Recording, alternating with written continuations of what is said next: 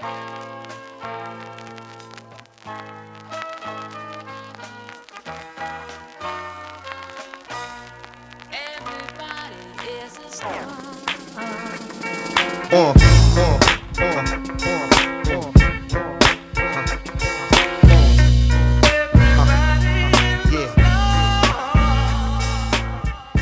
everybody, welcome to Tagged Up, the podcast about video games and beer. I'm Ben, here with Lucy.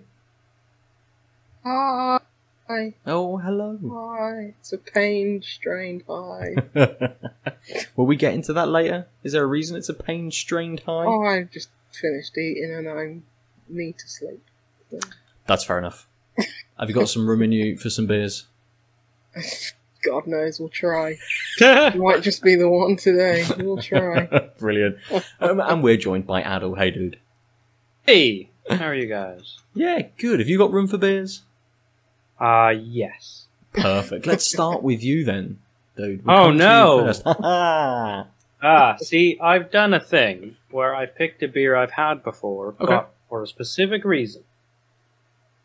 Not just because it's a Wiper and True, and I love Wiper and True.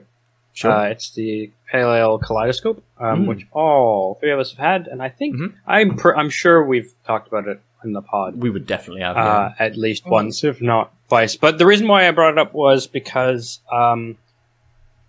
it's story time. I got a box of them from my friend's workplace, my housemate's workplace, I should say, because they have a small bar cafeteria, and the beer was going out of date. And even though things are opening up, a lot of the stock can't be served because of the date stamp. And so I just wanted to use this as an opportunity to remind everyone to check in with your local stores that serve craft beers and places and small bars, because this was a win-win for everyone. They couldn't sell it to customers, but they could sell it at cost, not out of their bar. Sure. So they covered their costs, and I got 12 Wiper and True for about £2 each. Nice. And I will definitely, like, we all know that there's a buffer on these sell-by dates. Although we have had a couple less good moments, I guess, in the past couple months now I think about it. But it's really easy to forget that we don't just have buying from online services and bottle shops, but also there are places you could really benefit and help support offsetting their costs and getting a deal. So, not only do I get to have a lovely Wiper and True beer, but I get to say that spiel and remind people to do good by everyone who sells craft beer. Good. We should have all coordinated, all had a Wiper and True this week, because they produced the festival beer for the Bristol Craft Beer Festival, which was on last weekend. Usually it's a big kind of collaborative effort by 4 or 5 Bristol breweries. I think it was just Wiper and True this time, probably because of COVID. But yeah, the beer festival went on. We didn't go. We've deferred our tickets to next year, but I hope everyone had a very lovely and very safe time. I'm sure we shall see from stories coming out of the next few days when everyone's recovered from their weekend, perhaps. But nice. Good start, Adel. Lucy, how about you? I've been pretty hooked on Overtone beers recently. From Glasgow. One of my locals often gets shipments in for them, so I've been ordering them. But yeah, I've had some really solid beers from them recently. But this one I'm gonna drink. Start with this one. Is a Pale Laurel. It's 5.5%. Let's see if there's any flavour text. Ooh, hops are Columbus and Laurel. Yeast, Vermont. Malts are extra pale, wheat, and Cara.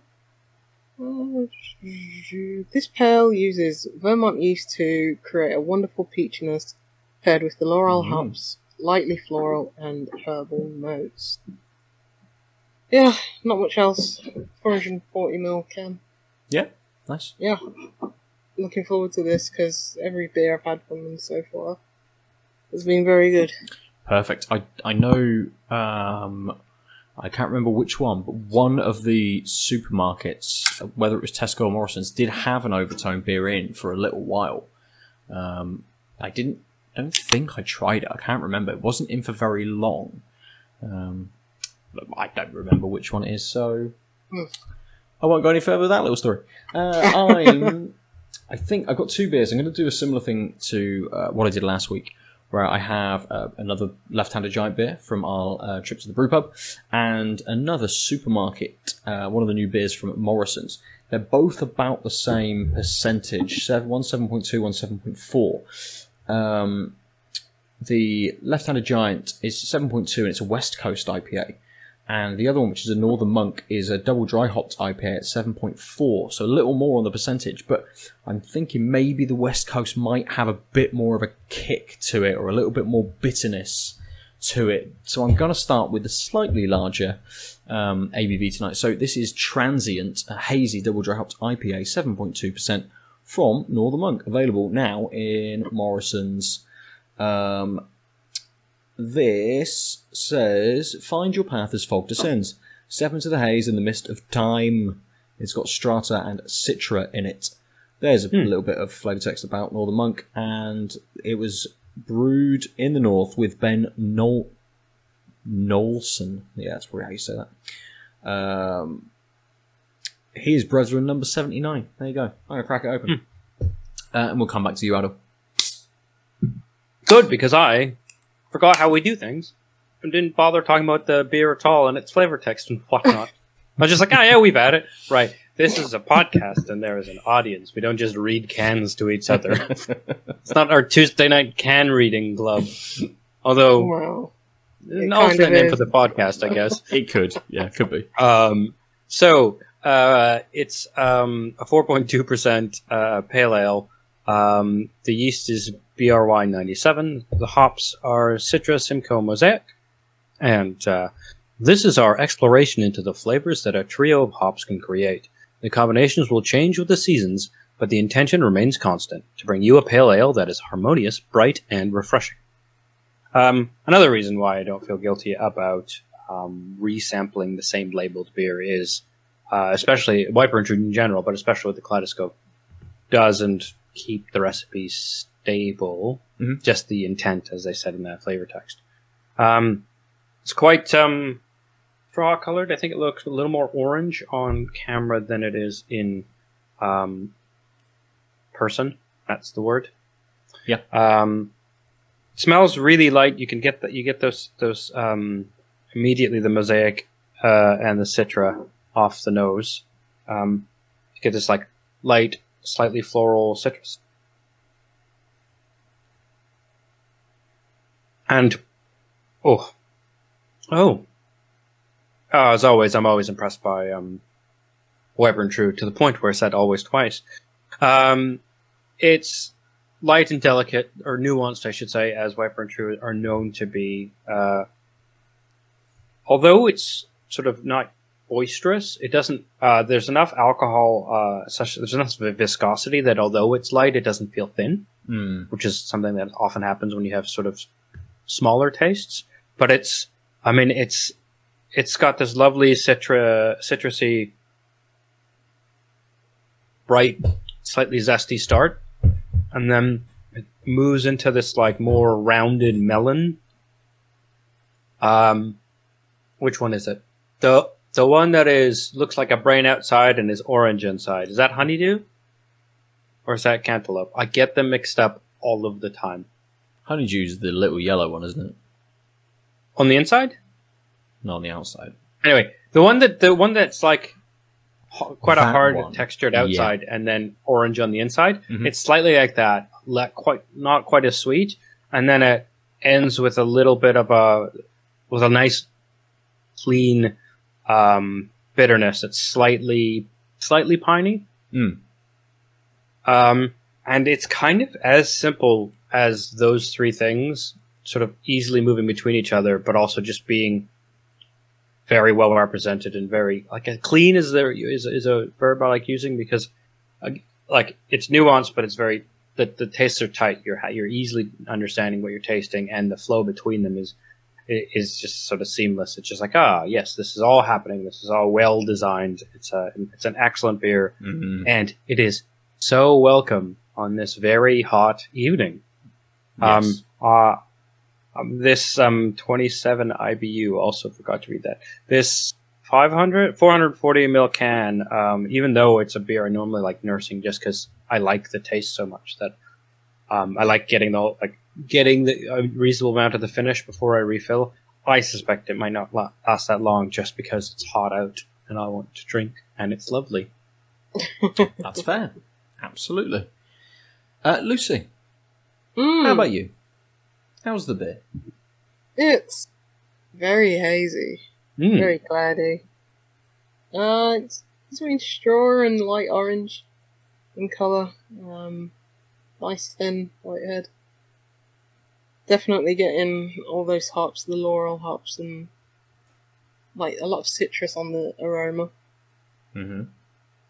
It's getting quite like a sweetness as well, like even a kind of artificial like sweetness on the aroma. Like it's got that like, oh, we've just added a ton of sweetener kind of smell to it. Not saying that's in the toast, I haven't tasted it yet, but yeah, you're getting just a waft of that on the smell.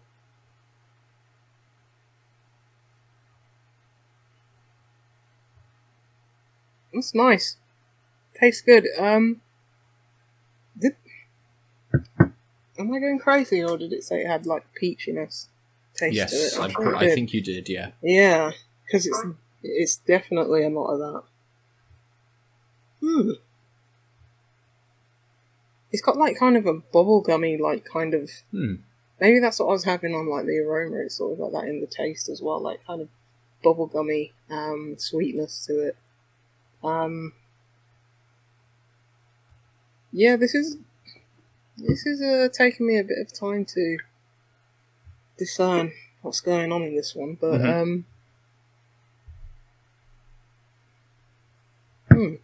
it's not very bitter.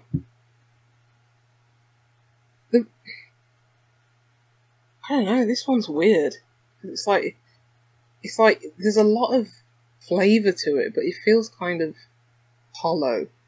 I don't know if that makes sense.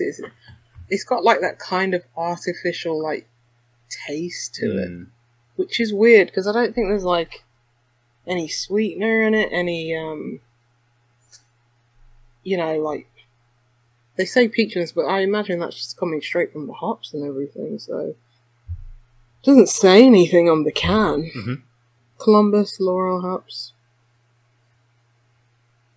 I don't know. It's strange. It's strange. It's got that kind of artificial sweetness that I don't like, but I don't think it has any of that in like the ingredients or any intention to do that. Yeah, there's just something that's kind of combined to create that feeling, create that slight flavour, which maybe isn't kind of fully there, but it's reminiscent enough of something that that something doesn't gel very well for you, that you pick up on that a little bit more, perhaps. I'll come back to me on this one because I'll taste it a bit more, let it warm up a bit, and see if I'm still having those feelings. Because just this sip that I took, once again, I don't know if I've become acclimated to it or whatever, but it tastes a bit different. So come back to me on this one. Okay. Cool. So, for me, with the Transient, it's kind of just as hazy as yours, Lucy, but it hasn't quite got the depth of colour to it. It's a little more pale, I think, than yours is. The head dissipated really quickly off of it. It was a little frothy, but not too much. For a double dry hopped IPA, the nose was really light. I wasn't getting punched with very much at all. There's just a little light tropical fruit on there, but not much whatsoever. And I was saying it's kind of got a mix of Strata and Citra.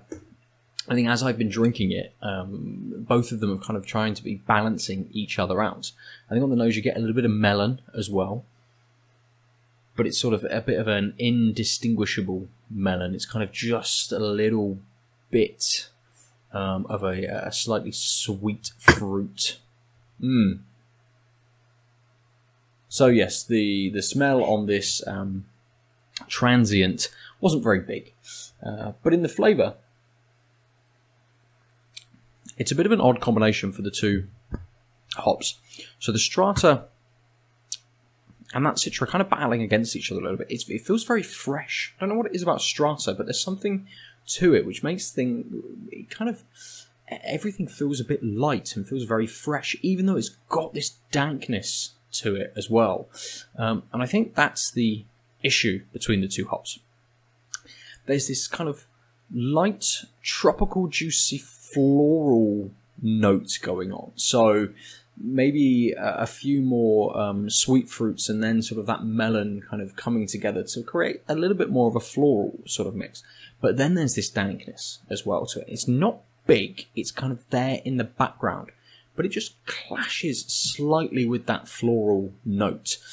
It's not unpleasant at all, but it just has this slight moment where you think, that's an odd little kind of move for the taste to make. Yeah. It's like, don't shift that way.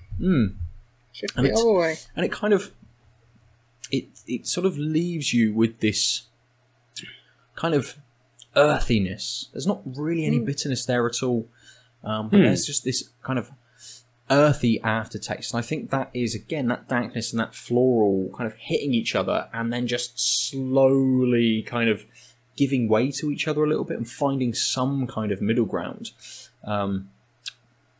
It's very dry, though. So that earthiness combined with that dryness sort of towards the end does make me kind of think, this feels like I haven't brushed my teeth for about 4 days. That sounds less good. It's definitely got that sort of feel to it. And you're refreshed instantly when you have the beer. It's got that lightness to it. But it very quickly goes through those flavours to leave you with that aftertaste. So it's a very odd beer. Like you, Lucy, I have to see how it is kind of as I get towards the end of it and see whether my palate has adjusted slightly. I haven't drank anything else this evening, so there's nothing to change the flavour profile. But we shall see. Lucy, we're going to move into our topics. Yes. Last week, we didn't get to chat to you about whatever you wanted to bring to us last week. I imagine you've got absolutely tons to talk about. Bits and bobs. I'll get to the heavy hitters. I've been playing a game called Lair of the Clockwork God, which is a game that's seemingly right up my alley because it's a point-and-click crossed with a platformer hybrid kind of game. This is from same people who made The Swindle, if anyone played that, which is kind of a 2D heist game. Size 5 Games is the name of the dev.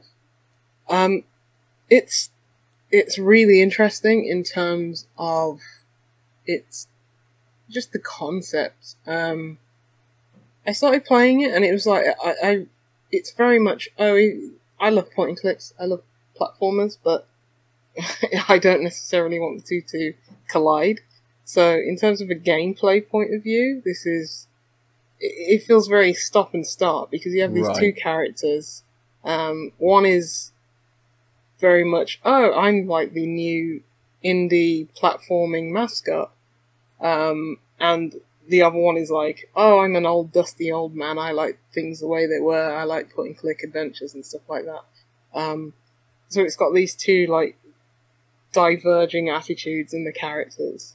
And it is very much like a humorous take on like looking at video game design, looking at how video games have gone in the last few years, how we've kind of moved away from, the point and click adventure and like everything's like a pixel art 2D platformer these days, which is roguelike to me. Yes, roguelike, procedurally generated, yes, all those fun things. And it's in terms of the gameplay, it, as I say, it's very stop and start because you have this one character who's like, I'm platforming, and for example, I'm in this dark room, but I can't platform over here because it's too dark. I can't see where I'm going to platform more. There's this light switch, but you say, no, I don't interact with things. I only jump because I'm a platformer. And then you have the point and click adventure guy who's like, I need to click on this light switch, but there's no light bulb. I need to, fill out an inventory and combine things in order to do this. And so it's very, you're switching between these characters. I like that in theory more than I do in like gameplay, because as I said, it's very stop and start. You're not getting the fullest kind of thing from either genre, but where it does excel is in the humor of it, and as I say, the subversion of like expectations in terms and our biases towards like these two genres.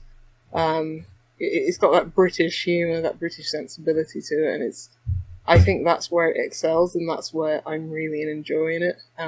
Just in terms of, you're poking fun at the game industry, game design, these two genres, and that's why I really like it. So, not doing much for me on the gameplay spectrum, but in terms of, this is a really cool thought experiment, and they've really, they've succeeded in making fun of these two genres while still celebrating them in a weird way. So I've been playing some of that, and it's longer than I thought, so I'm still plugging away at it. Okay. I did hear a little bit. I've heard a couple of interviews sort of about the game and the process. Is it Dan Marshall, who's one of the guys who made it? Yeah.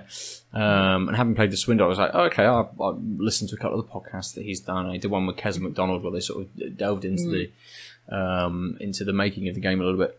And it always seemed kind of interesting, but every time I've looked at it, I've kind of thought, well, I don't feel like I'm in the mood for that kind of thing at the moment, so I've sort of passed. From what you're saying, I might leave it a little bit longer, maybe, until I investigate it. It's something that it's like, if you're not going to get the best out of either genre, but you're going to get something that's really entertaining and funny. It's like kind of how people labelled South Park the Stick of Truth. Like, a lot of people were like, other than me, I thought it was a great RPG because I don't really play many RPGs, so I like the simplified version of it. But they were saying this is more of a comedy game, and it does really good at the comedy rather than the actual turn-based strategy. But for me, that's where I liked it. It's like, I was not a massive fan of RPGs, but in the inverse, it's like, I am a massive fan of point-and-click adventure games and platformers. I'd prefer if it was, not prefer in this case, but it's like, I would seek out one or the other, whereas this is just a clash between the two, and it's like, they don't always fit in a gameplay way, but the comedy just brings it up to a level where it's like, this is an enjoyable game. So I think you have to go into it knowing that you're not going to get the best out of either genre, but you're going to get like a comedic adventure game. So. Nice. Okay. Yeah. But yeah. Sounds solid. Yeah, it's a solid game. Yeah, I'm enjoying it. What else? I went back to Silent Hill. Oh yes. On the Vita of all things, in the year 2020. Yeah, my Lord 2020, and I played more Vita than any other year. A dead machine and a very dead franchise. Yeah. I guess. I mean, the Vita seems like the sweet spot of like, it's probably better than the PSP, but still has some nostalgia feelings of playing an old game on an older system. Is it a remaster? Or no, it's just the PS1. PS1, yeah. Classic line, whatever they did, they just literally pooped out a few PS1 games on the Vita and like, here you go. That was, I think a lot of it was for the PlayStation 3. Around the launch of the PS3, they didn't even remaster, they just brought up a load of PlayStation 1 games. They did Final Fantasy 7 then as well, I think, and a few others. Yeah. Oh, but wasn't FF7 PSP era? Because Vita was like when FF10 got re-released. PSP and PS Vita are both PS3 eras. Yeah, that's true. PSP was like very beginning, and Vita was very end. Very end. Yeah, it's like which came first, chicken or the egg? But, I remember when we were having debates about whether the new PlayStation console should have a Vita packed into it, because everyone was like, but the Wii U! Nintendo have done it. Who PlayStation is this The Wii everybody U, who was yeah. about the Wii U? I was not on the podcast at whatever time this was when everyone had a wrong opinion by the sound. I don't know what the heck he is talking about. This It was just podcast a wasn't even fever going dream, then. yeah. Who was I even Yeah, talking to this then? is pre-podcast. No, People don't, on the don't street. Do you that. think the Vita should be packed in with the PlayStation 4? Yes. That would have been nice. But Could have been. the Vita was probably dead by 2013. So when did it come out? 2011? Yeah, it was full on Death Store by 2013. But, yeah, it still holds up. It's I don't think I played this like outside of a demo because Oh. I have vivid memories of like Silent Hill 2. Mhm. But when I went back to this, I was like, I don't remember any of this. Maybe I didn't play it other than like a demo disc. Because nothing, I don't remember any of this game. But yeah, like this, the sound design. I don't know if they, enhanced the sound and stuff like that on whatever release this was. But the sound design's still great. Like the fog is still, as a technical limitation, it's still just. It is like great game design to go with like the limitations of the PS1. It's inspired, like still. It's also still a crime that they tried to fix it. On the HD collection. Yeah. Yeah, it's weird. That's weird. But yeah, still top tier game, and it's crazy how like every horror game now is trying to emulate those like crappy polygon graphics now, but I think we're definitely in that space where PS1 graphics is it's nostalgic now, which makes me feel sick, but in more ways than one, the fact that we're all getting old, and two, Silent Hill, even as a 1999 game, it didn't look good, but it had that kind of schlocky, crappy looking horror kind of vibe to it. Yes. And yeah, we've got everything. Well, it's got that kind of camcorder aesthetic to it, hasn't it? Without it being kind of that in there. The fixed camera works really well. Like this fixed camera angles just like in Resident Evil or Dino Crisis. I see why people are going back to that because it works. It's really good, and people struggle with tank controls these days. I don't know why. I just feel comfortable with them. It just takes a second. It's like, oh yeah, we're doing this again. It's just familiar, isn't it? Muscle memory. So, but people are spoiled now, so they won't develop it. They'll just be like, no. Yeah, I think people try and play with tank controls with a joystick, and that's the completely wrong way to go. Just play with the D-pad, but I don't know. But yeah, it's fine to play. All but one of the puzzles I had to look up on a guide, so yeah, it was a good experience. Speaking of playing Silent Hill, I think it's detracted from the other game, or games I've been playing recently. There's this game called The Coma 2 Vicious Sisters, which is The what now? The Coma 2 Vicious Sisters, which is a sequel to a game that I didn't expect to get a sequel, called The Coma, which is a 2D South Korean made like horror game set in a school. That's why it reminded me so much of like Silent Hill, because Silent Hill is just playing through a school. Huh. Is this one? Is the Coma only come out a couple of years ago? I think it's been kicking about for like a while now. Okay. I think it got ported to like I looked on the Switch because I've tried to play it on like Xbox ages ago, and then I started it on Switch. I looked at my save; it was like 2017 on Switch. And it was like, oh yeah, I tried to play that game. This is the first game in the series, by the way. The sequel, I think, came out last year on Steam. Right. This isn't the game that got that got banned because it No. fun out of I think that was what's his face in Taiwanese. China. Yeah, is that called Devotion? I think that was a Taiwanese Maybe. game. Okay.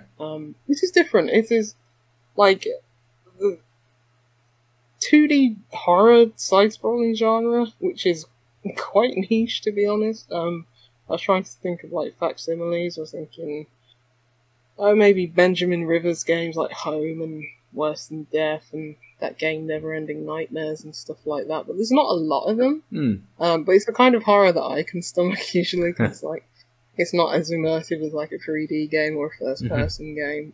Right. This has like, well, Korean horror is very similar to like Japanese horror, the imagery and stuff like that. So it has like these Junji Ito like kind of design, which is always good, but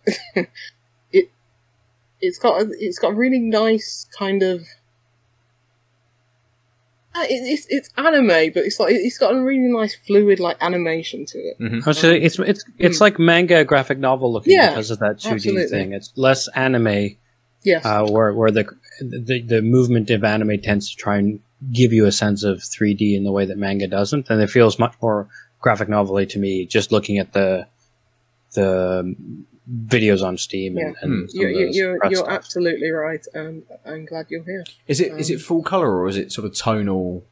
It's full color, but it's got like this kind of like more greyish kind of tone to it. Like it's definitely going for that like kind of Junji Ito, like kind of black and white kind of style to it.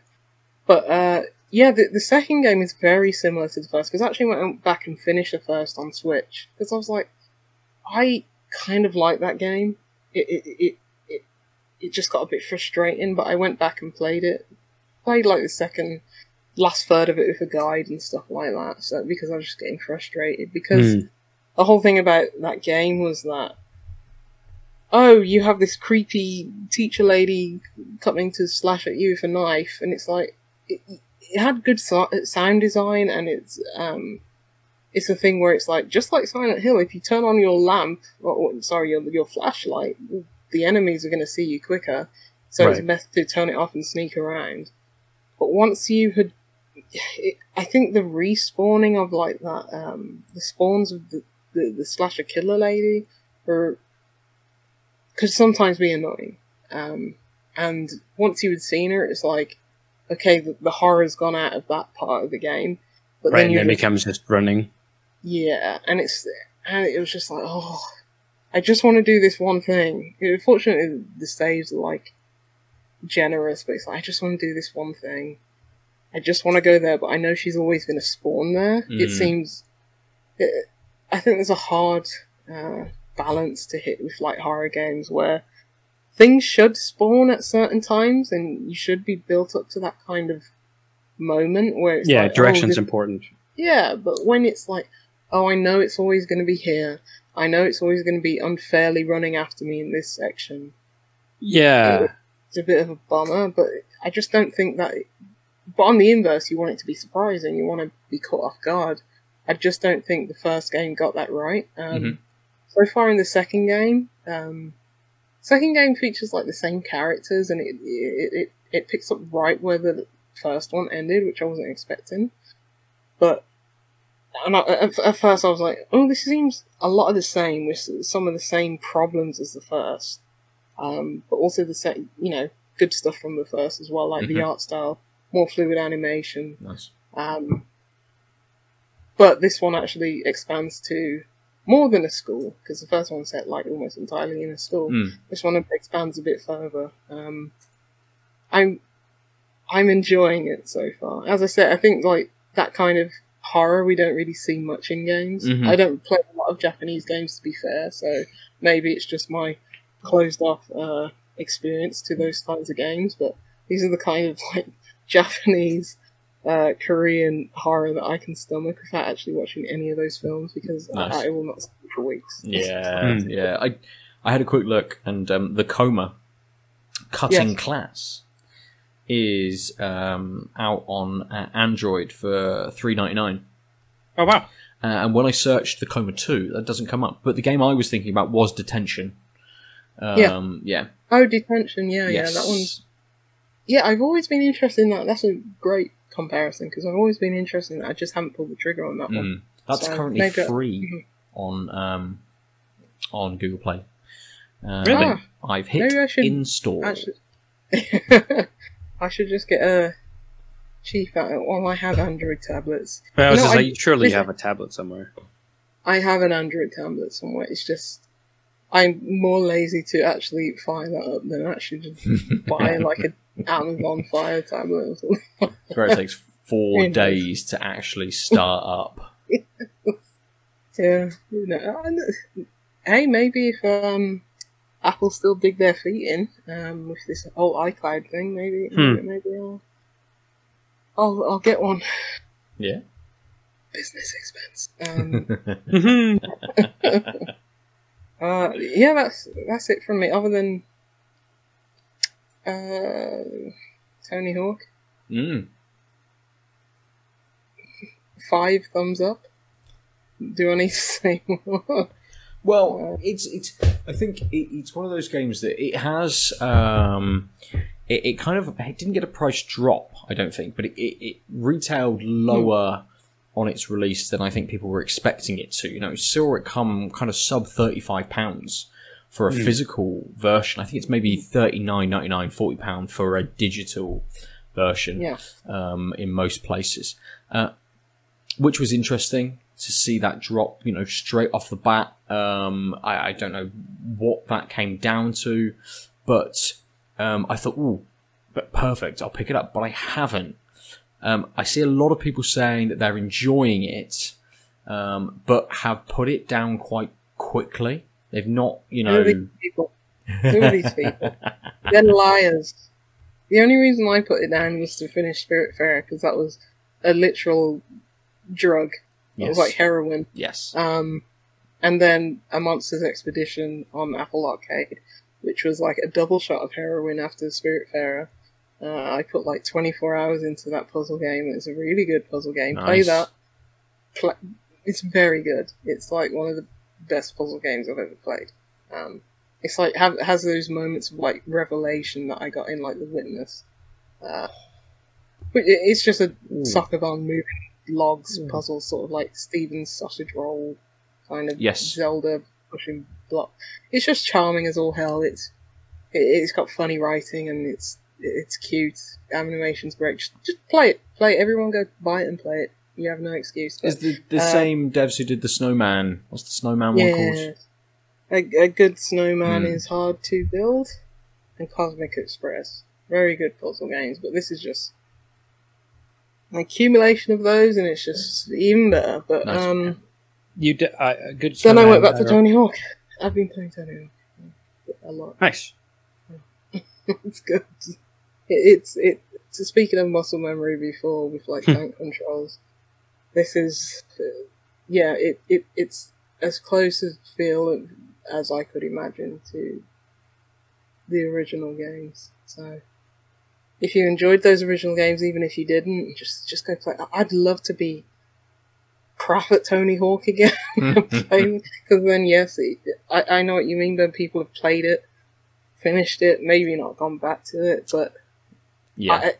because when they put like the reverb and the manual in it, it's like 6 score, 250 grand, and then it's like that's like one combo in this game with the manual and the reverb, but it's just so much fun. It's like just playing that warehouse demo. When the reviews came out, I was like, okay, I'm going to preload it now. I'm going to preload it. I just played the warehouse demo, and there was nothing. There was no skate to collect. There was no, there was Bonuses, no 6 nothing. scores to Just go. play.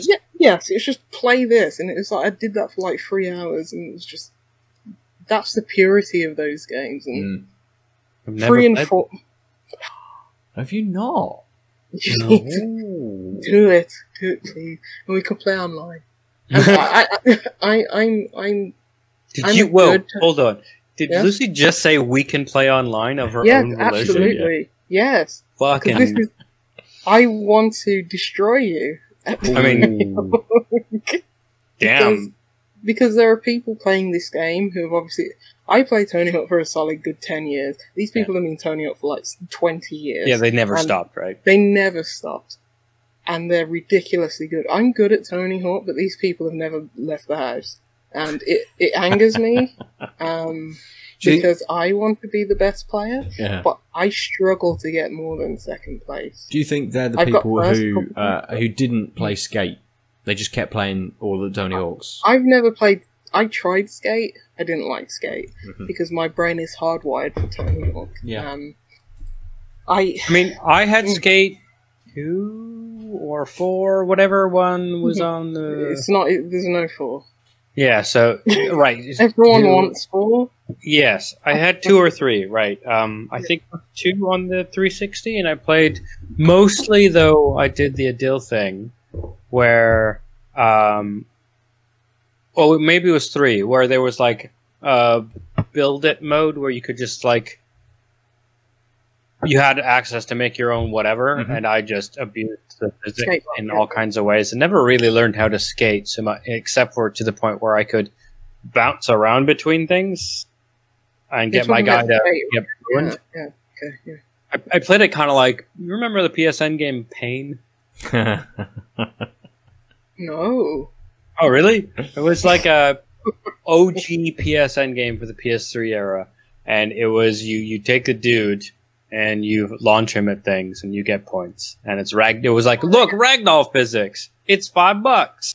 I know of this game. Never played it yet. But yes. So the way I played Skate, whatever it was on the 360, was basically make elaborate ways of hurting my skater, or just making physics not do what it's supposed to do, and never really doing the skating part. You're a sadist. Just go up to the top of the dam and jump off. And just watch them crack. But yeah, Tony Hawk is very good. I hope they bring 3 and 4 because 4 is my favorite.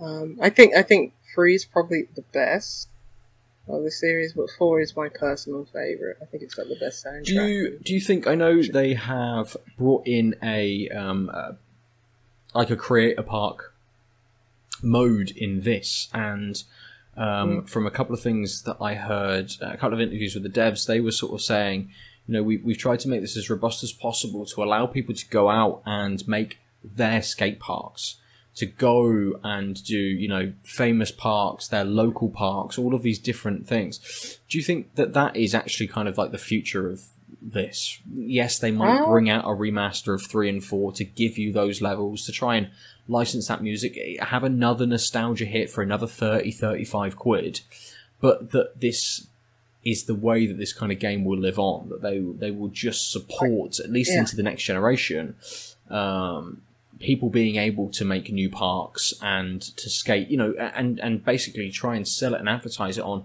you can skate anywhere in the world.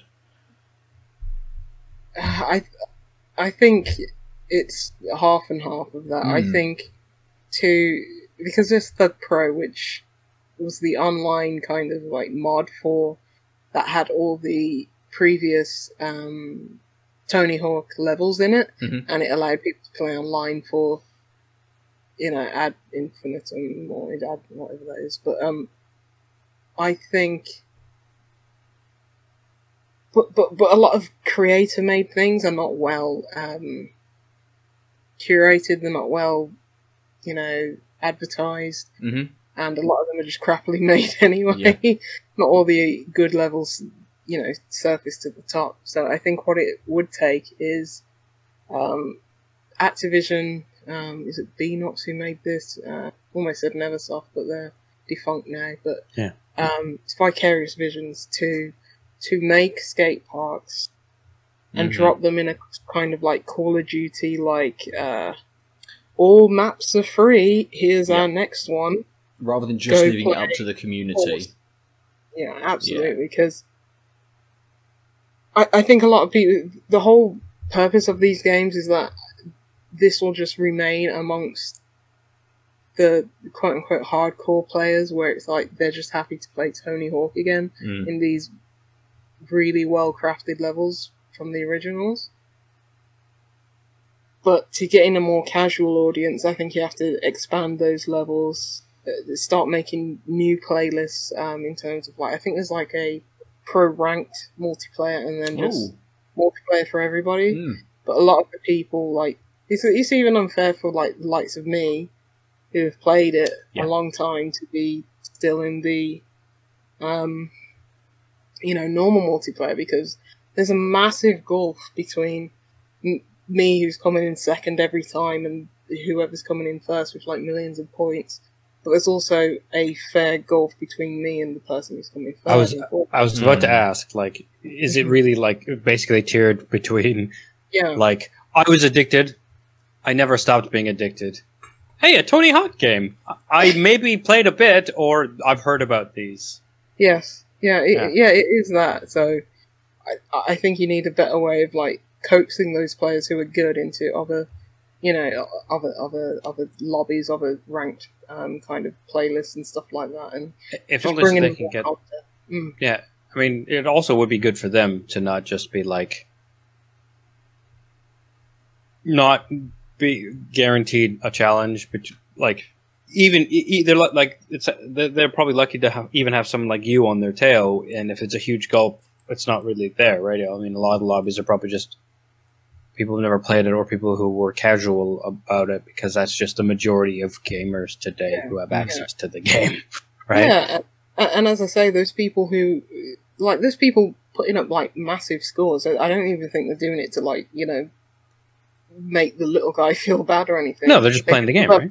Oh yeah, it's like because that's the whole thing. It's just replaying those levels over and over again, and it brings in that extra element where there's competition to it. So even me, who's like exhausted a lot of the levels in 1 and 2, I'm going online just to be like, oh, there's other people here. There's a playlist. It's deciding which kind of match we're going to go into. Is it graffiti? Is it combo mambo and stuff like that? It's like, oh, it's curated for you. But yeah, I think the key is to trying to funnel those players into other playlists and stuff like that, so other more casual people don't get disheartened and then they want to keep playing, because that's the folly of so many multiplayer games, where it's like people who've put more time into it, and in this case 20 years it's like the other people are just going to get drowned out. So yeah, putting more content. I think this is a miracle where we have an Activision game and it's not got a season pass. I don't even know if there's any microtransactions in it. It hasn't got a season pass until they've made all of the Tony Hawk 3 maps and then charge you an extra like 20 quid or something like that. So the thing is, they're so good. So yeah, I'd pay for that crap. I don't think they would do 3 or 4 on Seasons Pass. I think they'll do a full game release on those, even though it's probably the same engine and that should be DLC. But the real test will be, they did 1 and 2, seems like it's selling well. Will they do 3 plus 4, or will they do 3? I think and then 4. I think they could add 3 to this one, because it's the same structure, whereas 4 is like, oh, there's no clock. So it's very different, and Thug Wasteland are just completely different entities entirely. So I mean, I'm just speaking. I'm adding 3 onto this one in a year, and then maybe doing. I don't know how they'd split. Activision, the world's your oyster. I mean, it is, but also, do you know if you're getting like a free upgrade to the next gen with any of this? Is it just going to be kind of a backwards compat game, I suppose? I mean, I don't think there's going to be a next-gen version, right? I doubt they're going to release new, updated 4K textures or whatever above what they have.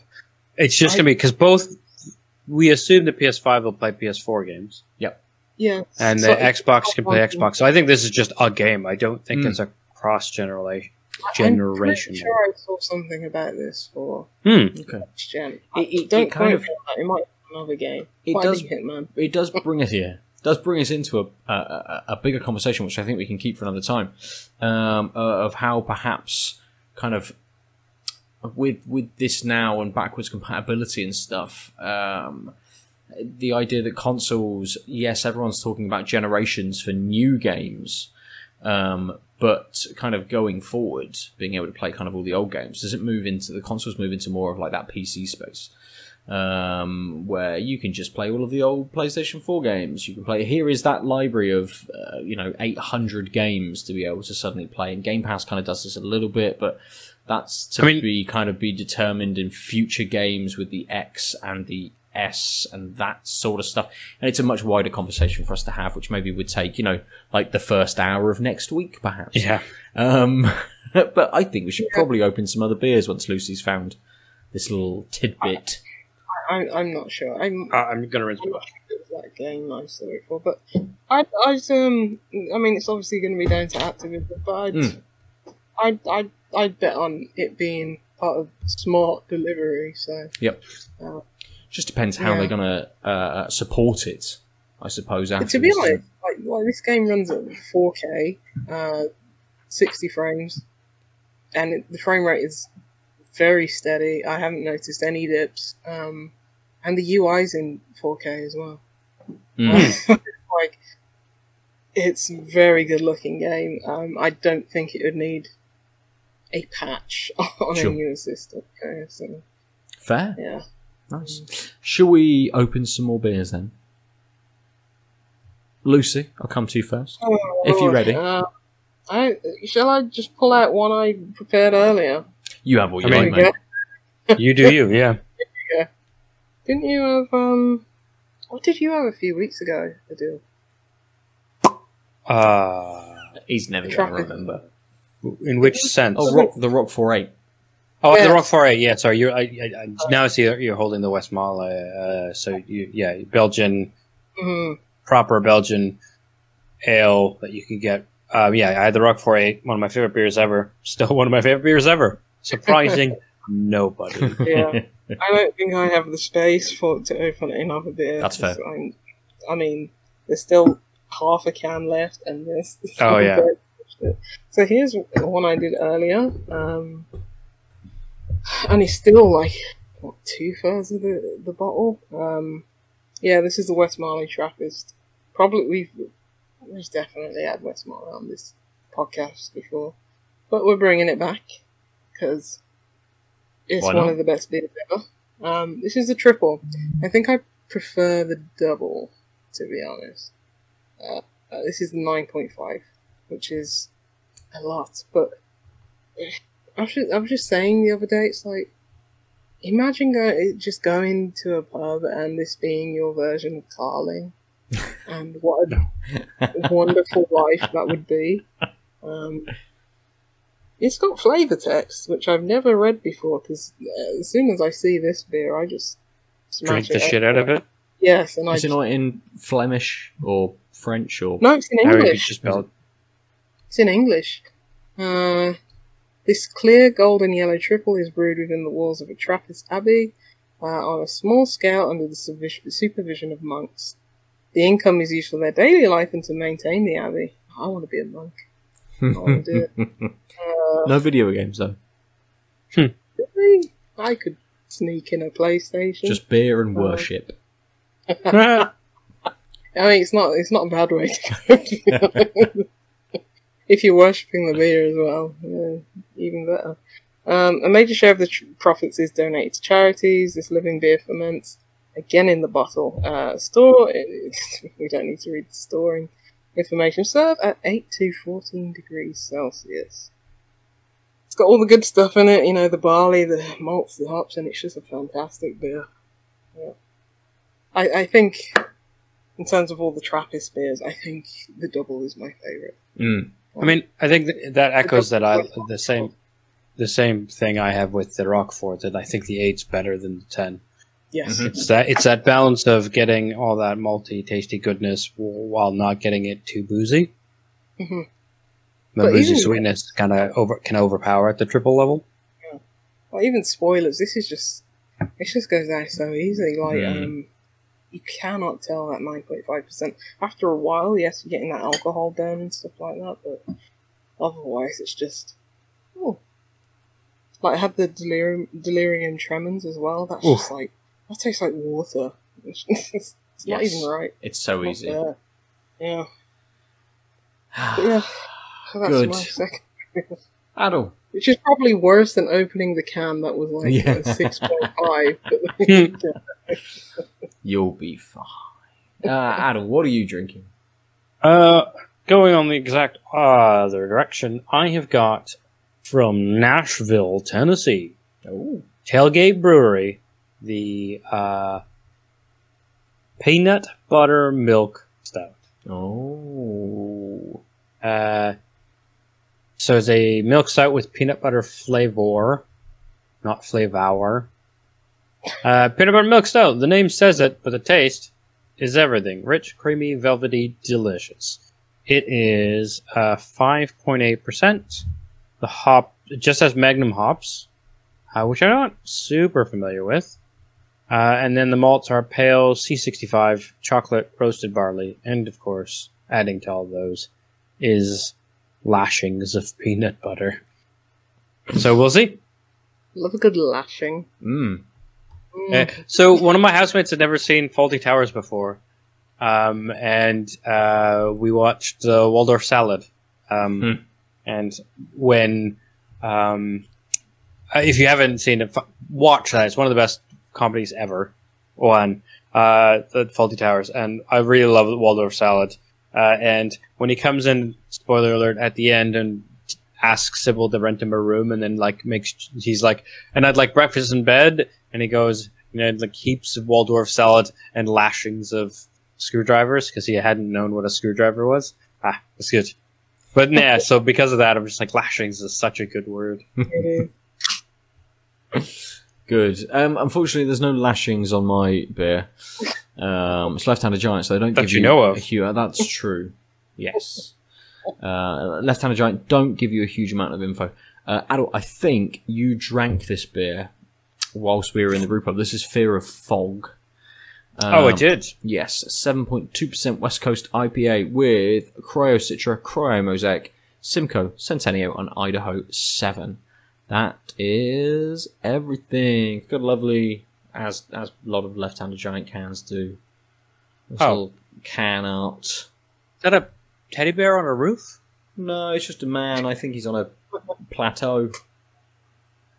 In the moonlight. In the moonlight. Staring out to the sky.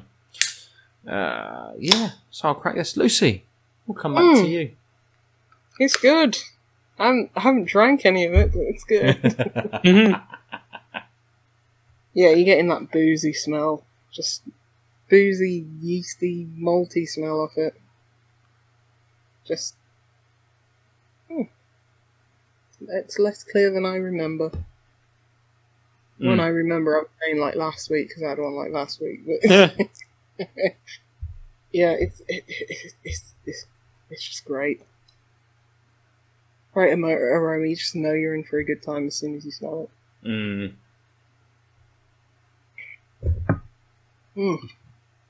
Yeah. As I say, like the 9.5, definitely get a lot heavier than double, but even so, it's like it's not that.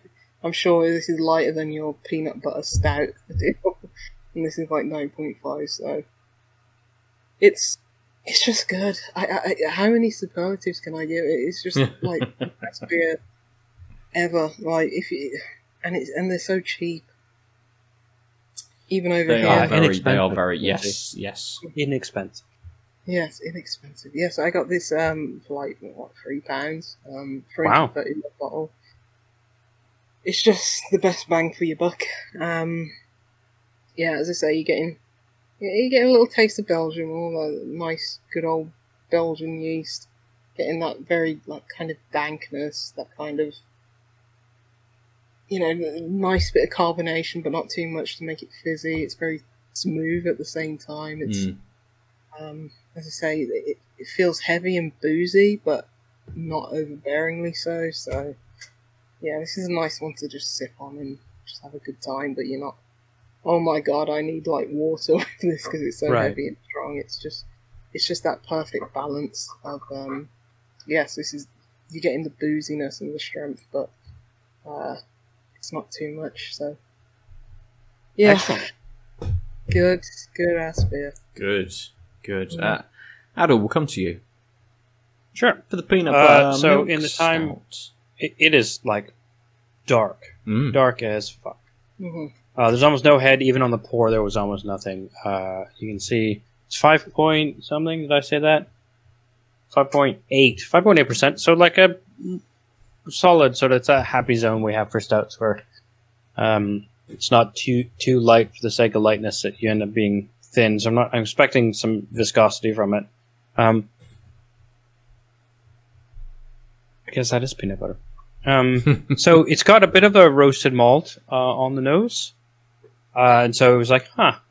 And then because through that you're getting some of the cocoa and some chocolatey notes, and so why I said, huh, I guess that's peanut butter is I was like, what does this remind me of? Oh, this is like a very rich Reese's peanut butter cup.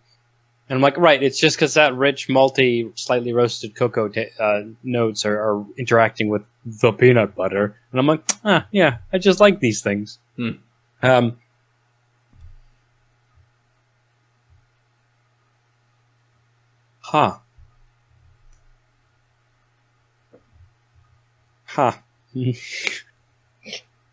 Try it again. Just to be sure. Yeah. Yeah, no, it's just not a mixture of flavors I'm used to.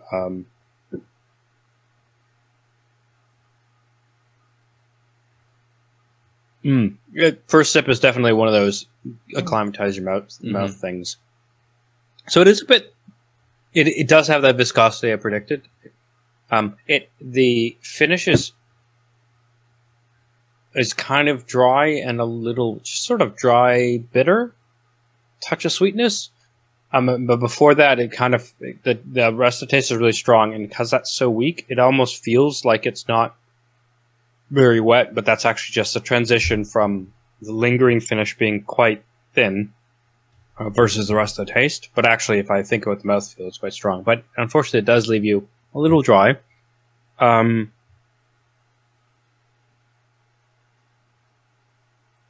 So in the same way as I was saying with the nose, that it's mostly sort of a malty front end with a bit of cocoa, and then you're like, oh yeah, there's peanut butter. It actually like plays out like that in the taste, where it's like,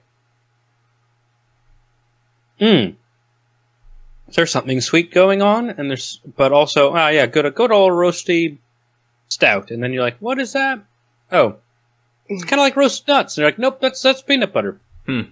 And I think, unfortunately, that transition between sort of a nice stout, literally a stouty stout taste, like a nice broad forward stouty taste, and then that like really thin finish in the middle, you just get mostly the peanut butter notes, which like work really well with the roasted, like with the stouty taste, and linger only with a bit of sweetness and a touch of nuttiness on the thin finish, and those work really well. But in the middle, it's just like, kind of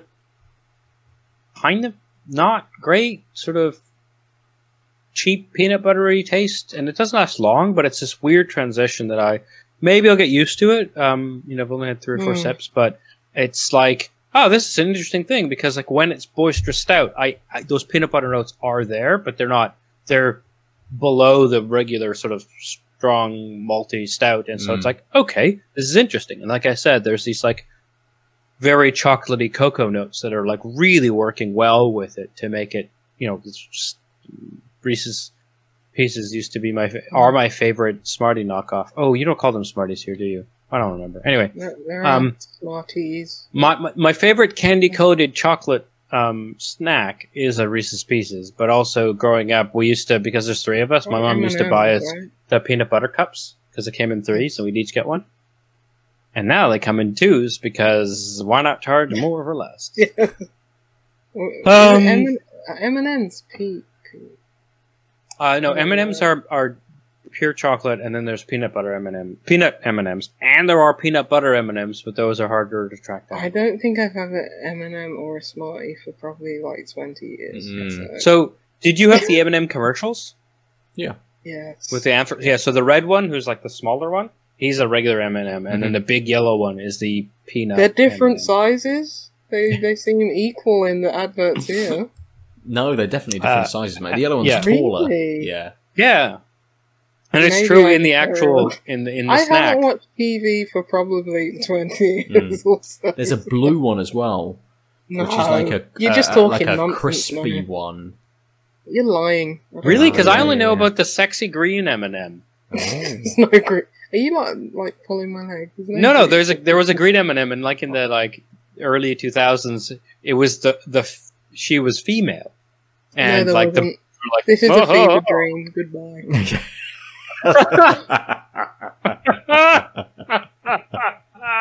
There's only two M&M. I don't want to know. But I don't actually know what. What I want to know. Oh yeah, so I think the green M&M was dark chocolate, Okay. but I can't remember. But don't worry, because chocolate.fandom.com has a article on their wiki called M&M characters. Oh. Red rounded, all chocolate.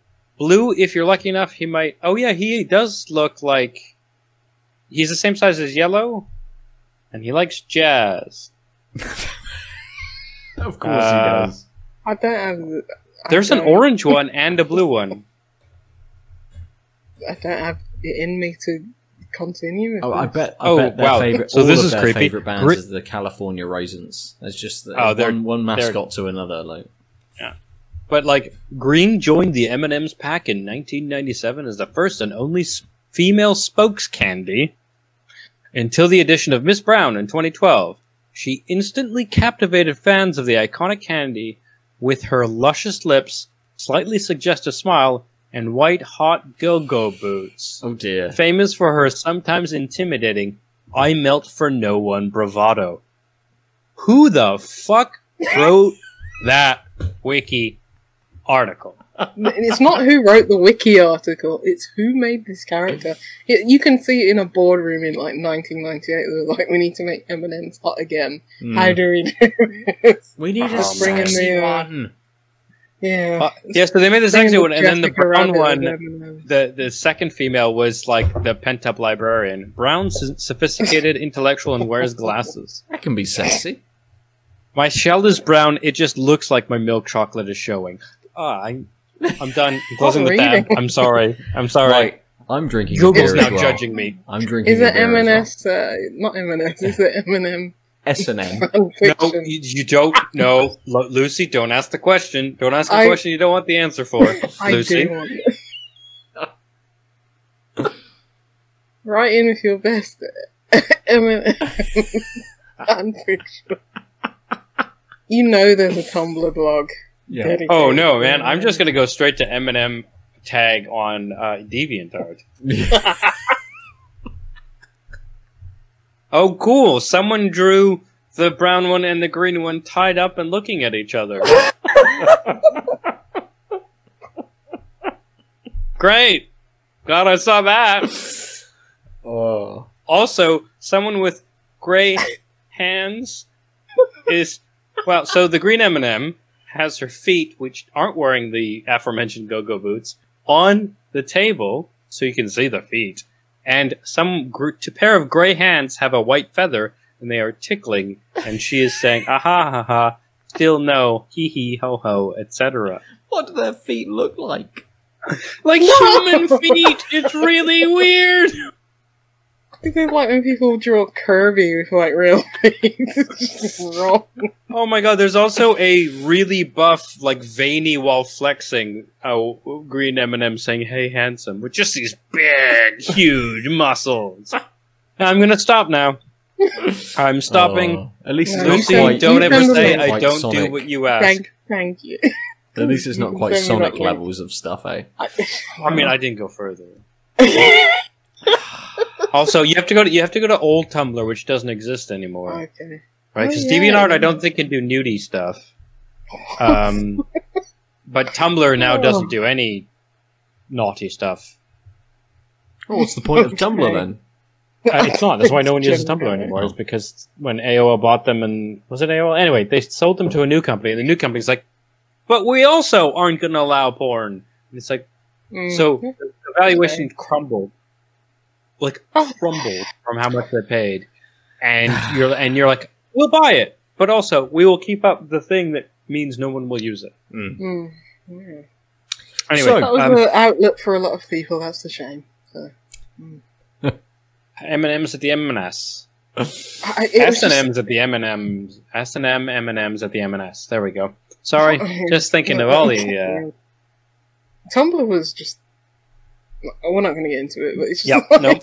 Mate, I'll tell you Ben, what, you're once just there. I've talked about my beer, Paradise Killer is kind of like the Tumblr of video games, so we'll get to that in a little bit. Yes, my beer, Fear of Fog, West Coast IPA. Adel, you've had this. Yes. It hits you straight away with... I'm gonna go on this really quickly so we can talk about more fucking M&M, S&M and stuff. Look, it's so clear. It's dark in colour. It's got a biscuity maltiness to it, but it kind of combines with maybe a little bit more of a dank kind of nature in its hop presentation. A little sweetness to it. It's an interesting kind of set of flavours. It goes from that maltiness, has a little bit of a danky hoppiness, and then has this very big, piney, almost kind of nutty finish to it and bitterness to it. And I think maybe that's the sort of the more the biscuity malts and that dankness combining to give you that big piney finish. It's very nice. It's very easy. I love a bitter dank beer. This isn't like, it's not in your face kind of dankness. It's very similar to the Transient actually, in that slightly weedy, danker element to it, but the accompanying flavours are completely different and flows very, very well. You know, the flavours in this just work kind of along that taste curve, and it's not very dry. It's got a little dryness to it, but it's not really dry. So kind of everything is allowed to work its way through. It all lasts quite well. I can still pick out that pininess kind of, you know, from the back of my mouth now without having to reach for the glass.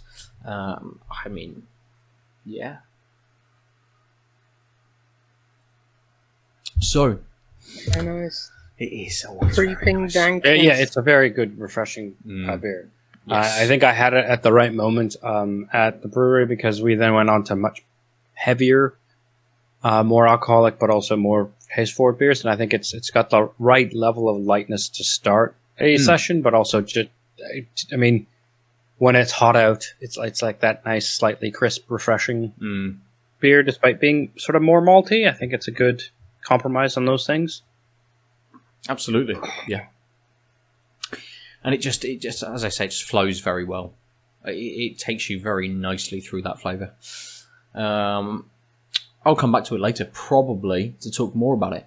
But let's move on to more M&M, S&M, and ASMR. And what was it? M&M's, S&M, M&M, M&M, S&M at the M&S. So, Paradise Tune in Killer. for my ASMR about M&M, S&M, M&M, S&M at the M&S. I bet that exists. That must exist already. I mean... Oh, yeah, it's just... Crunch. Oh.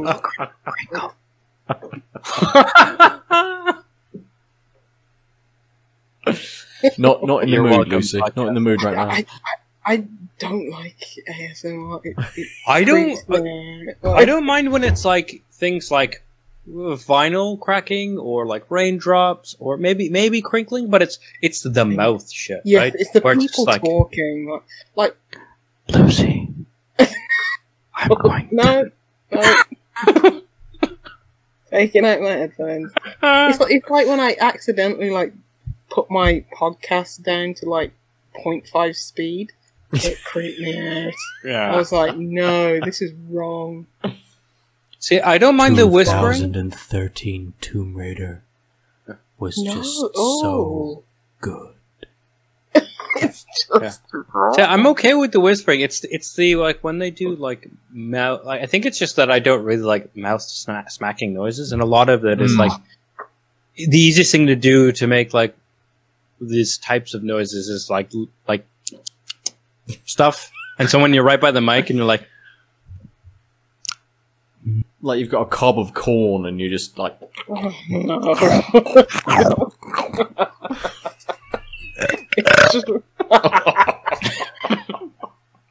It's just wrong. long on so many Oh, levels. we've taken such I mean, a weird tangent. Not Yep.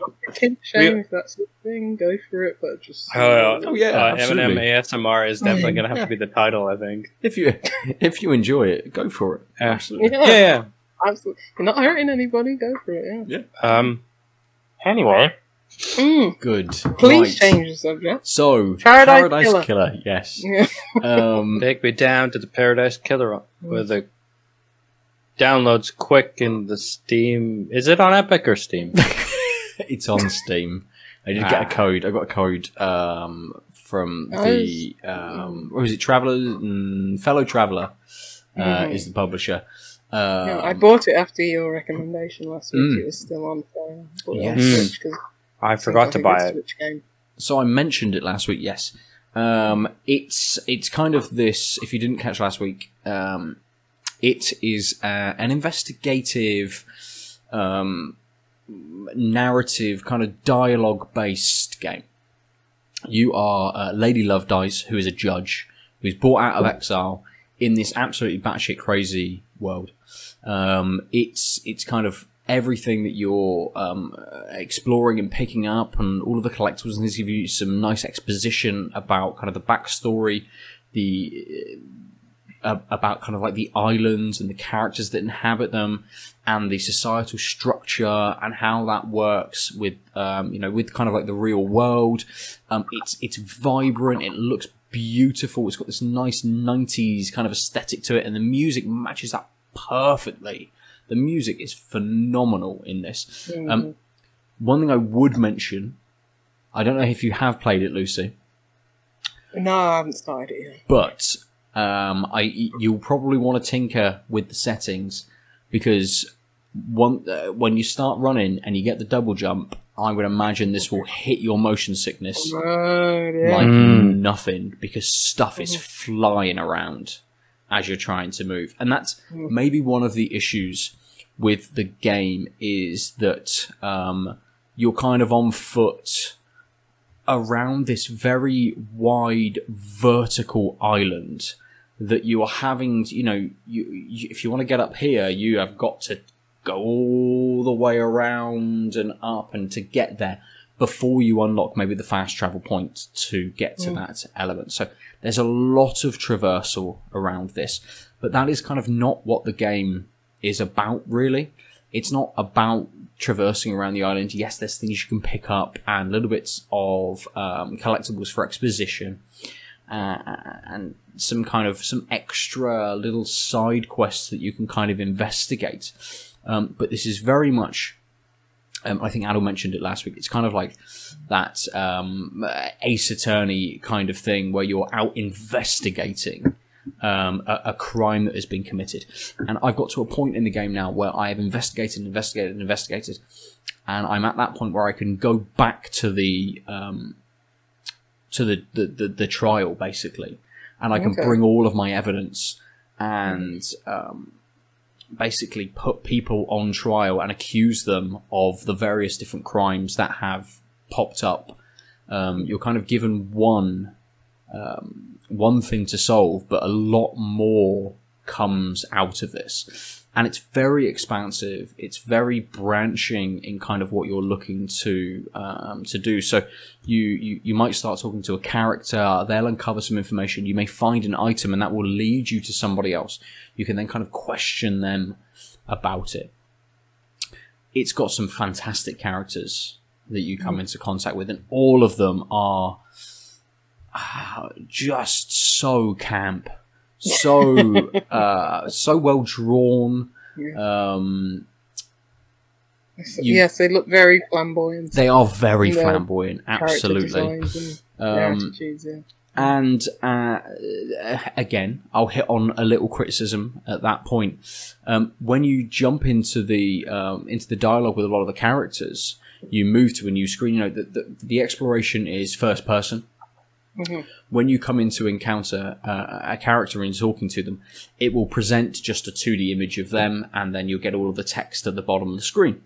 Every now and then, while you're talking to these characters, a voice clip will kick in, and I can see why they've done it, because they're trying to signify maybe the mood of the character.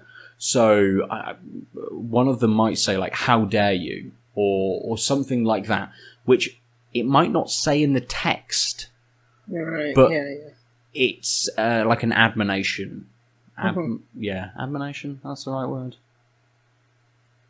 I'm a languages Admonishment. graduate, and I don't know. Yeah. I don't know. Fuck knows. Basically, they're saying like, "How dare you?" But not Admonition. Admonition. Yeah. Yeah, not nation, but nation. Oh, That's what was nation, throwing us okay. off. Yeah. So, Abomination. There's abomination. The So- enemy of the Hulk shows up a bunch. he does. He's right, and he's in the background on the horizon all the time. It can be a little bit off-putting just having this random voice clip kind of kick in when you're trying to read text and it doesn't match up with the text, you know. So it puts you off very slightly. You can turn Seagulls! it off. Yeah. There are seagulls in this game. You can turn that off. Seagulls? Did you know that apparently I haven't corroborated this, but apparently there is no such thing as a seagull. There's a Eric set, Cantona would say otherwise. there's a set of different birds that are everyone gulls that that lives live in by the Weymouth would say sea, and otherwise. we colloquially call them seagulls, but there's no species seagull, which is why seagulls can be in very different sizes and stuff, because they're actually different types of gulls. Just by the sea. Yeah, we're just like, seagulls. Gulls. Just like Or colloquially, forest bears. Seagulls. Yeah. You know, the black forest bear and the brown forest bear and the grizzly forest bear, they're all just forest bears. Oh, man. Basically all bears that aren't that big white one. Yeah. That's kind The of Coca-Cola bear. Yeah, isn't that what a polar bear is? Someone just on one of the poles, like, polar bear. Like, yeah. Someone out of their element is like, what's that? Polar bear. It's like, no, it's just a bear. Where was I? Seagulls, yeah. Sorry, I am the worst. Admonitions. Oh yes, yes. yeah. Admonishments. Yeah, it's not- admonishments. it's- Yes, a slightly confusing kind of a voice clip to the text that's being read. Gets a little bit frustrating, but you can turn it off. I haven't because there are voice actors. People have been paid for this. I gotta listen to it. Experience the game as the Exactly. developer Exactly. intended. Yeah. Yeah.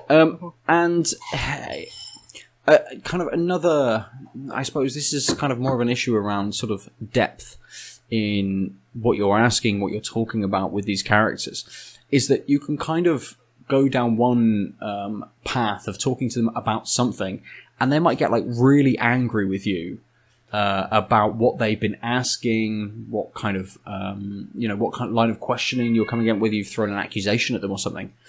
But then they'll just answer your next question kind of normally. There doesn't seem to be any consequence to you making those kind of like accusations on these characters or anything like that. It is just, question number 1, let's discuss that. Question number 2, let's then discuss that. Question number 3, let's discuss that. And I think it would have been a little bit more interesting had there been a bit more to kind of the consequence to what you're actually saying to these characters and stuff.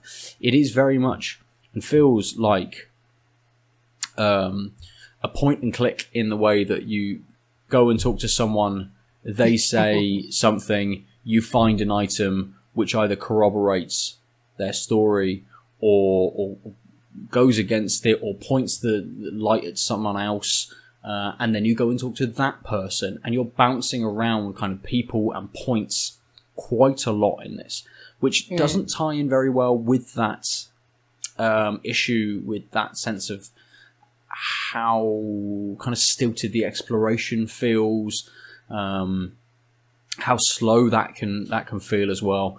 But it is made up by very good writing. Without that sense of depth of that changing maybe relationship between the characters, kind of the stories and what you're actually doing do have a depth to them. So nothing is clear cut, nothing is straightforward. It is very much, what does this lead to? or there's no answer there. What does that lead to? Okay, well, that's now taking me over here. And it unravels in a way where I think you could not explore everything and kind of hazard a guess maybe at who committed a crime, and then take that to the trial and kind of accuse them of that.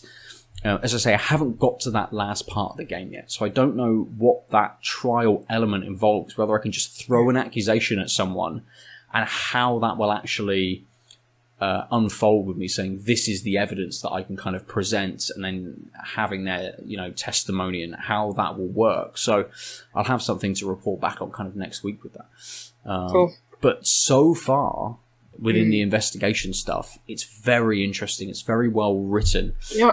Just like it presented a little bit differently. Like it didn't need to be this kind of open world exploration game.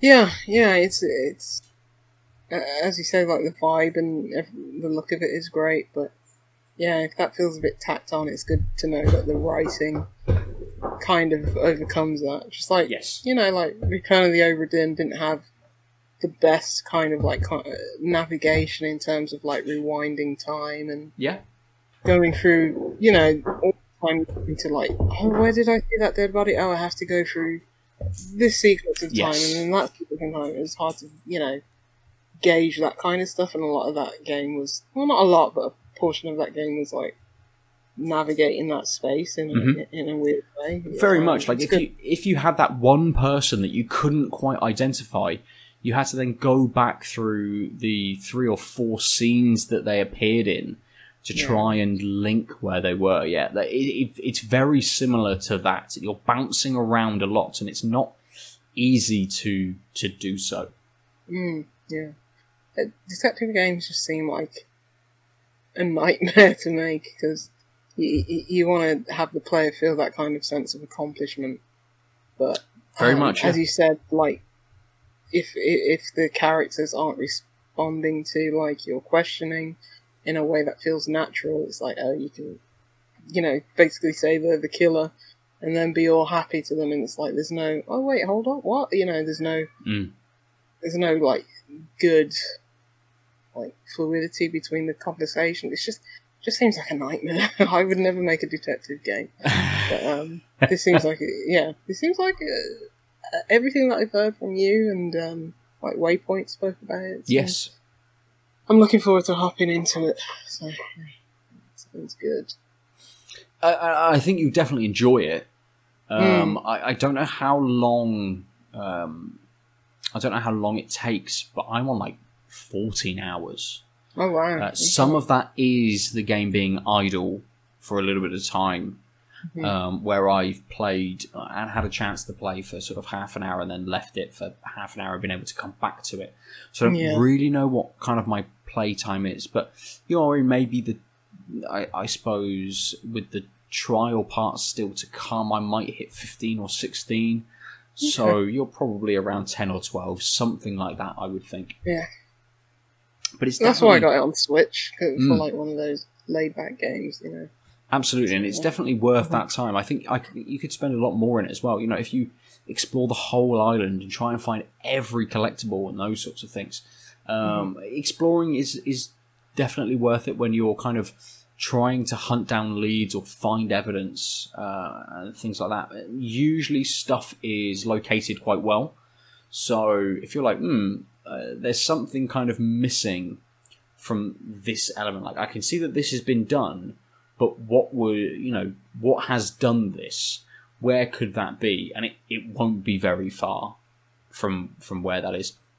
That's good. And I think as well, I've kind of exhausted everything. So you have a section on your... you can go into your laptop, your tablet, kind of it's like your companion element in this, and it allows you to unlock doors and all of these sorts of things to progress. But also it's where you keep track of all of the sort of evidence and alibis and testimony and stuff from all of these characters. And it has a notes section, which kind of tells you everything you have yet to find some link to somebody or some piece of evidence for, which really helps because you can kind of go, right, this is still kind of outstanding at the moment. where might this be? Let's go back to where this is. Have a look around. You can unlock kind of abilities, so you can unlock a double jump. You can also unlock something called meditate, where you on the keyboard I press Q for a couple of seconds. It blacks out, and when it comes back, there's lots of little hearts dotted about, which are collectibles, save points, these those kinds of things. So you can kind of get to that area where you think something has happened, meditate a little bit, and then go, oh, there's something over there. I'll go and have a look and see what that is. And it might be just a collectible, but it might be tied to the scene that you're kind of investigating. So it gives you a few tools to help you along a little bit as well. Like I say, I don't know how long it would take a competent human to be able to do this. But I think I've exhausted all of my... At least there's no notes left in my little Starlight tablet. So I've now got to go through everything, go through all of the evidence, and kind of go, this crime, who do I think it is? Get my notebook out and write down, this crime was this person, this crime was this person. Is that a physical notebook, or does this game do a good enough job? There's no way for you to kind of link things up. Right. Okay. But on this kind of interface, you have folders for the crime, which then present all of the characters along the top, and might put numbers next to them to say there are 5 points linking this person to this crime, or 2 points linking this person to this crime. And some of them may be completely circumstantial, some of them may be hearsay, some of them might just be fabrications, and some of them might be clear evidence. And it's kind of up to you to go through all of that and work out who you think is actually who has actually committed this crime. And one of the good things about this is so much intricacy between the characters and the stories, and things overlap a lot, and characters, at least from what I think, characters are drawn in without really having any knowledge about kind of what is the end goal or the crime will be, but they're so linked to it that you're pushed in a direction that maybe they actually are the ones that kind of perpetrate it. But again, maybe it's kind of bluffing me, and they are, and it isn't the other character that I'm kind of been pointed towards. So I'm really interested in getting into this kind of trial aspect and seeing how that works. And I was just going to say, so the UI does a good job at presenting that in a way that's not cluttered. Yes, it does. For you to, yeah. Okay, good. Because always find that can be the downfall of these types of games. It's like, oh, where did I see that? Didn't that one person say that one thing? I can't remember who, or something like that. But if it presents that in such a easy manner, then that's half the job. Yeah, absolutely. Yeah. So yes, like I say, I've maybe got an hour or so left, perhaps. But it is the important part, I guess. The whole, I'm going to accuse this person. Where does my story kind of fall through? And I've kind of it's been hinted at that once you get to the trial, that characters may start to turn on each other a little bit. So I assume there's some kind of questioning element from me to this. It's not just I think it's this person. Here is my evidence, and then the judge kind of has a look at that. I imagine there is some kind of questioning element too, which may uncover more stuff. So yeah, a bit of Joel and Tommy, like, I'm going to kill one of you who doesn't tell me the right thing. Exactly that. Pit them amongst each other. Yeah. Cool. And they're all fucking snakes, so that's fine. Colourful snakes. And as one final note. Interesting. One final note. You can't romance characters. Okay. But you can hang out with them. And past romances may reignite. Ooh. So that's in there for you too. If you love a little bit of black screen, nothingness, where you can just think about maybe what is happening. Didn't know it was that kind of game. Adel, you've muted. Yep. I was looking something up and was trying to be subtle, so I was like, I won't let the keyboard noises go, and then I didn't mute. It doesn't matter. Fade to black. What I said was sometimes the Fade to Black is way better than any sort of on-screen thing you could see. Absolutely. And it isn't even subtle. It's like, hey, shall we fuck? Yes. Oh, see, I kind of wish it was And then it more fades subtle, back so up, then and then you it could fades make back your up. own... It's like, let's never talk about that again. Sure. Cool. Huh. Okay. Duly noted. Yep. But yeah, that's Paradise Killer. Something for everyone. Yeah. Sort of. Depends if you've got another tab open on M&M, S&M.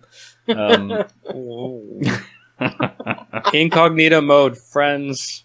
Don't forget it. Oh, is it M or M and M? M S and M, M. S and I mean, M. it's there technically- S and M. S ampersand M.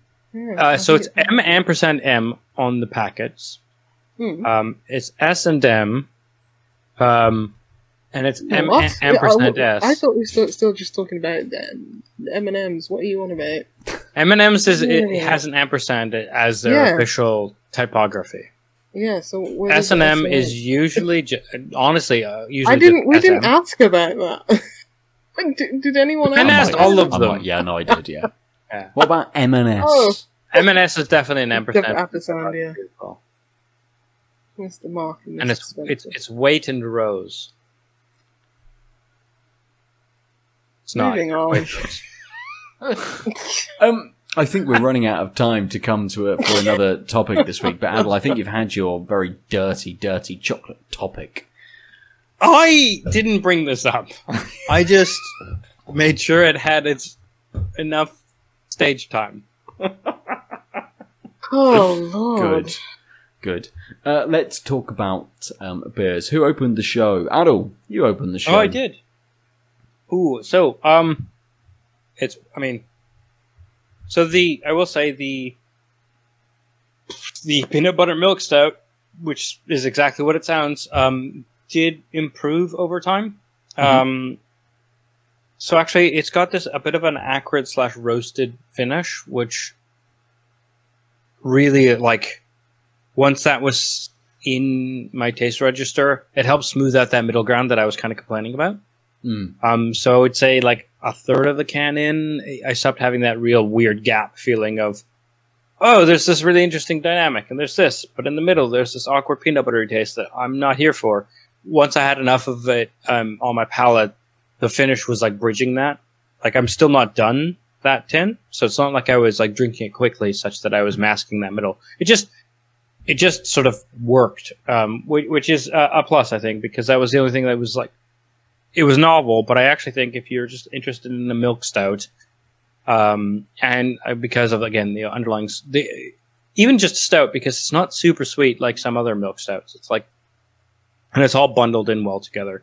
But ultimately, it's got to be the Wiper and True Kaleidoscope. It's a fantastic beer, and it hits the spot really well in the tail end of summer / the beginning of, climate change fall. And again, I actually think this version right now is really good. It's really strong in the sense of you really do get the best of the Citrus Simcoe Mosaic, and they're well balanced. And it's got that zippiness, but it's got that like this is a beer. It's refreshing. It's got depth, but it's also not in your face. And again, I always go back to Wiper and True with how do you manage to do these things while still not being like boisterous level of flavor. Like, it's a mystery to me, because every other beer I've ever had that does those types of things, does them much more forcefully. But actually there's just enough like zesty zippiness, especially on the foretaste of the current run of the Kaleidoscope, that it's peppy enough that I would reach for this. Like, I have several tins, and I'm not going to just.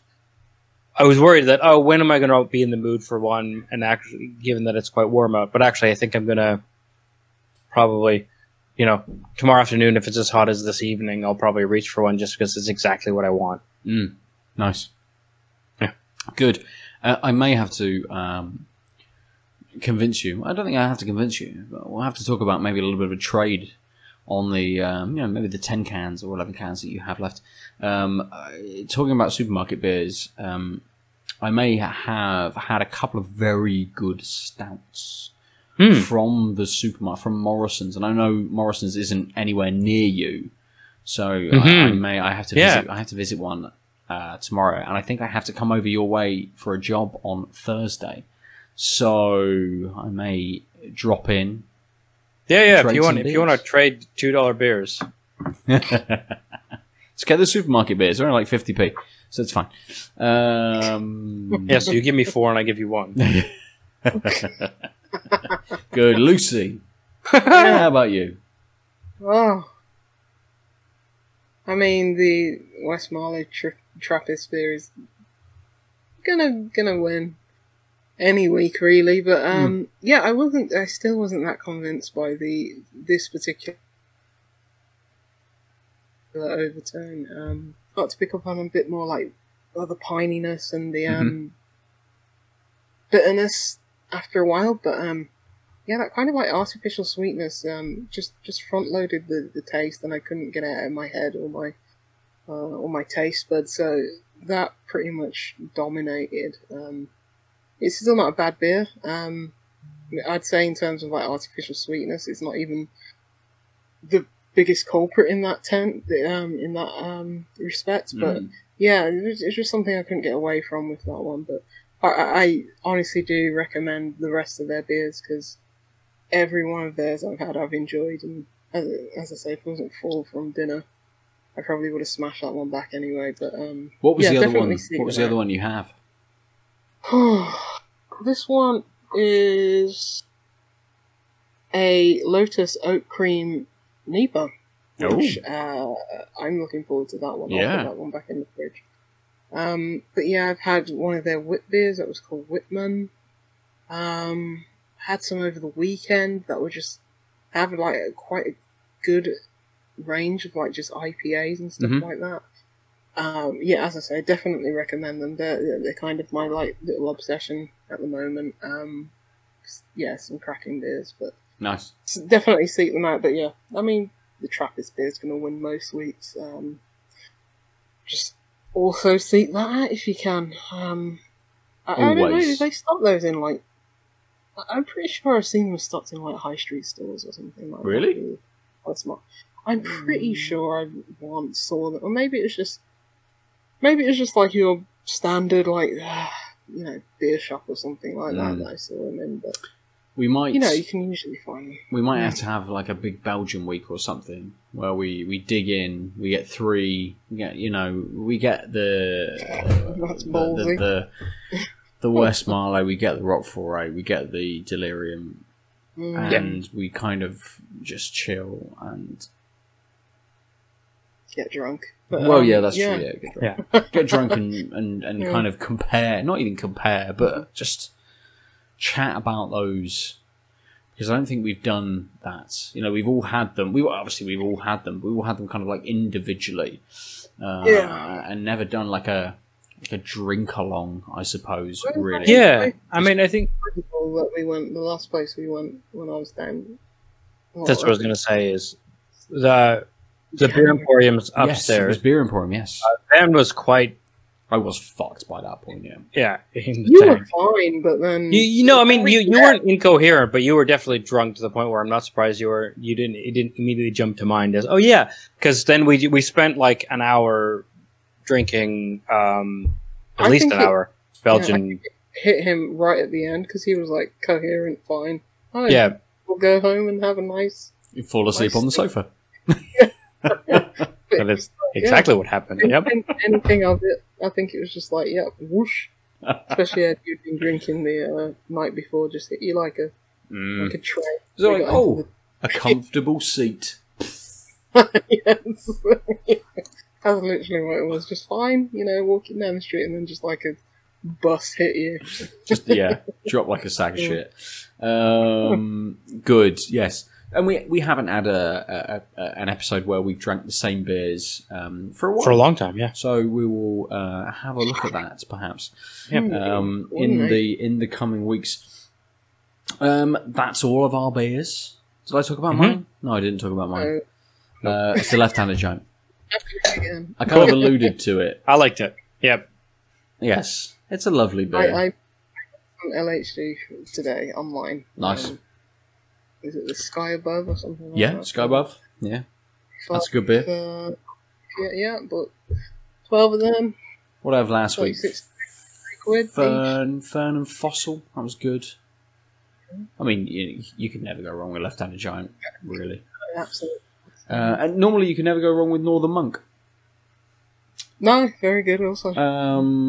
Transient, I'd try it again. Maybe under different circumstances. Maybe kind of in the middle of a warm day. As like as an easy afternoon beer. I mean, it doesn't appear to be kind of that 7.4%. Presents itself perhaps as something a little bit bigger, a little bit kind of not, it's not sessionable as such, but it didn't drink like a bigger beer. And the flavours they're kind of just hitting against each other throughout that whole beer. They're just bashing against each other. Whereas the Left-Handed Giant had a couple of similar notes. Not many, but a couple of similar notes. And it just, it was so good. It just flowed so easily throughout. And just leaves you with a lovely aftertaste, which just goes and goes and goes and goes. And I can absolutely see why Adult, it's a lovely tee up to some bigger beers. I think I'd had a cut of IPA, or had an IPA and then had another IPA on the next round. And then we moved into sort of like, we had the sour next after that, didn't we? Yeah. And then we moved on to the bigger stouts. I can definitely see how this would open you up to just kind of keep going for the rest of the day, really. So yes, that is my beer. That is all of the beers this week. If you'd like to tell us about what you're drinking or what you're playing, you can do so at Out of Lives Cast on Twitter. We're also on Instagram, which I've been massively lazy on. I just can't be fucked. Yeah, it's social media of the devil. I think we've all been avoiding it. We have, But for absolutely. mental health, Yes. Since lockdown, I think we've kind of pulled away from it. I think maybe it hasn't been since lockdown, but maybe I think actually since America fucking completely lost its shit, and but not the first time. no, not for the first time, but at least with the killing of George Floyd, when everything kicked off again and Black Lives Matter kicked up, we kind of gave a bit of space for that and to stop filling everyone's feed with our shit. I just haven't been fucked since then, because there's much more important things, in my opinion, on beers and games. It's hard. If you want my opinion on beers and games, you're probably listening to us now. So, Yes. There we go. Long may my absence of social media continue. You can, if you want to talk to me, I've tweeted a couple of things at Nova_47. I tweeted about Spiritfarer. I'm still thinking about that, or at least I was the other couple of days ago. Lucy. Yeah, I finished that as well. Oh yes. If people want to tweet or talk to you in some way about their experiences with Spiritfarer, how do they do that? Juicy Loose 9 on Twitter and everywhere else. Come beat me at Tony Hawk, I dare you. Okay. Before we get to Addle's handles, how do people connect with you kind of on Tony Hawk? Because I know in some games there's like a leaderboard and stuff. I think you can go into a lobby with your friends. I Right. think you can invite friends, but I don't think it's a private lobby. I think they still populate the match with Okay. however many people's needed for a full match, like 8 people or something like that. So, And are you all? Do you all inhabit the space at the same time? yeah, Oh, cool, nice. it's like it's like early online infrastructure. It's like I don't even think there's voice chatting or something, so, which is a blessing to say the least, and that's why This game is the purest thing we'll get in 2020. Can you bash into people, or do you ghost through them? No, you go through them. Oh, so Purity. it's not like the skate park. If someone bashed into me when I'm on like a times 30 combo or something like that, I'd be very upset. Mate, so I mean, but someone can't come down a ramp and just scream at you, get out of the fucking way, you cunt! like, oh, fuck! Just mess up your combo to allow them to just fly through. There's no voice chat. Again, this is why it's the purest game in 2020. Nice. Good. Top of all the lists. Adel, if people want to talk to you, tell you about the beers they're drinking, the games they're playing, games you should play, how do they do that? You can reach me at the Omniarch, TheOmniarch, on all of the things except Twitch, where I am at _Omniarch, and Tell us about your Twitch stream. Yeah, I did a weird Twitch stream last week, and I'm glad we both came. I did too. So one of the things that I've struggled with in lockdown and in general with, to be honest, no longer being a student on a PhD program and having no real boss was like work habits. And so how I work well is in cafe type atmospheres, but also using something called the Pomodoro technique. But basically I realized, what if I just went online with the description saying, I'm working, come work with me. And I have put timers on the screen because that's how I work effectively with Pomodoro technique. You can look it up. It's basically to not burn yourself out. Every 25 minutes you take a break, and every couple cycles of those you take a longer break. It's real. A lot of people have testified that it's better than just working too hard throughout the day. It's how you have longevity throughout weeks. That's how I got through the end of my PhD, where I wrote basically 3 chapters in 2 months. 4 chapters in 2.5 months. Yeah, something like that. It was just like schedule working, and I had a work environment where I could do that. Don't have that now, and it was like, this might be useful, but also it's kind of just me being like, if I put myself out there, I get that accountability. Yeah. But also, if you want to feel like you are working around someone who is working, that's what I'm doing. So I'm trying to figure out when to schedule it, because that would help me immensely. But also, if I want people to be like, hey, come work together, they should know when I'm going to go online. So in the next couple of days, if you look at the twitch.tv/the_Omniarch, I should have a schedule up with some work times. And then the weird thing will be there might be some I'm playing video game times. Because like as someone who was just searching #writing came on, and we had good chat, and they got to working, and it was good, and it helped me stay on task. And they clearly got some work done that maybe they wouldn't have, which was the whole point. But they like gave me a follow. Now it's like, what if I go play some shitty game? You definitely don't want that. Oh well, such is the internet.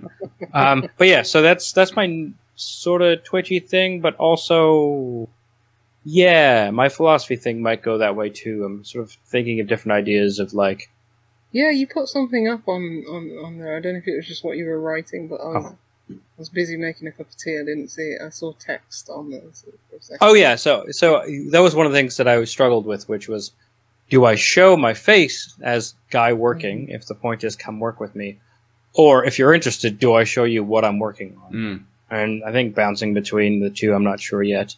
You're a very attractive man, so just the face. That helps. But it does bring up that like I also want to talk philosophy, and I think that given that universities are all, thanks to COVID, doing a lot of online things, I could also do online teaching and discussion of philosophy in a way that you don't have to pay $9,000 for, and that might be interesting and also help me. Right, like it might help me develop pedagogically, but also interact. And some of that might be like, hey, I'm working on this, but also let me have a Friday afternoon session or whatever, like to just talk through my current project, or a thing that like we cover in philosophy as instructors or as coursework. But like if you don't have access to that because you're not enrolled in a philosophy degree, but you're interested, hey, we're talking about this thing. Like the trolley problem, which everyone knows about, but no one really knows about. Because did you know the trolley problem is in a paper about abortion? Bet you didn't. No. But I just know always push that person onto the railway. But yeah, it's kind of hard to. Really, see, you just have to look at things and be like, "Hey, look, I'm not in the trolley. I'm not on the tracks. So all these thought experiments, I'm fine. You just walk Don't you away. just explode the trolley first? Nah, you just. Isn't the whole point of it is like you being an active participant? Rather Yeah, than it's just you being a yeah. decision point. Yes, I'm Yes. aware, but I would run in the opposite direction and be like, "Let fate sort this out." But I mean, but that's just not flipping the switch. yes. So you've made a But decision. not flipping the switch Ew. condemns people. The whole point is you have the opportunity to flip the switch, and there are two jeopardized parties. It doesn't matter. I would not be anywhere near a train track. I'd be inside running from COVID. I mean, But, so one of the things actually, I have a small. Well, I have the proto makings of a paper is on thought experiments, because it's not always clear that they help, but they sound like they do. Mm. But like, there's a lot of idealizations about them. Like, the only thing you can do in this is flip the switch or not flip the switch, and your ingenuity and resourcefulness as a human don't come into account, because what we're testing is a very narrow thing. Mm-hmm. But then, if we're talking about morals, which aren't black and white, is that a good example situation to show what the right thing to do is, or where the tension? well, that's why they always describe it as a fat guy, don't they? Oh, Rather so than I just just a I mean, person. so people have changed that though. So Yeah. some philosophy instructors have been, because the point was never to have a fat guy in the sense of fat guy bad, but our culture has fat shaming. Yeah, The that's point what I was find just really interesting. one body could stop the tram and save the multiple bodies.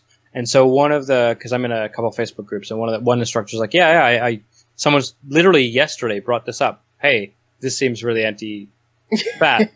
and one of the person's like, for years I've just been like describing it as the biggest person you can think of, like the Mountain from Game of Thrones. Because the point is, it's one person in the way that will stop the trolley, but the Mountain doesn't have that cultural baggage and judgment. And so it turns out people will respond differently. Yes, that's what I thought was like really interesting. How originally it was just a person, and then it evolved into this one fat guy. It's just like okay. Well, and I think the author who did the fat thing was literally trying to play into making it feasible, right? It's like, someone needs to be able to stop the trolley. But of course, the whole thing is contrived. So actually all you're doing is bringing up extra shit. Yeah, absolutely, Anywho, we are wrapping things up, and I am now talking way more shop than I thought I was going to be. So I'm doing weird things on the internet with regards to my non-video game life, is what I was going to say. Other than M&S, S&M. Yeah. M&M, S&M at the M&S. I mean, That's that only might weekends. come up. Yeah. That might come up at some point on the stream. Is it Who moral knows? to engage in Yes. F&M with the M&M? Yeah. Next Anyway, lecture. so if you're curious, I'm hoping to have some more information on at least the Twitch. I'm not sure what else to do, but the _ Omniarch on Twitch. Good. You can get all of us at Out of Lives Network on Twitter. Go to outoflives.net as well. So look at articles, listen to us, see our faces, and all of that sort of stuff. You can also see our faces on the video on demand option on Twitch, or over on the Out of Lives Network page on YouTube. Come and see the beers, come and see our faces if you're an audio listener. Leave us some feedback on whatever device, platform, thing you are listening or viewing us on as well. It's always appreciated. But I think that is us this week. So goodbye. Thanks. This is Tanked Up. Bye. Sounds like ASMR to me. Bye. See ya. Ciao. I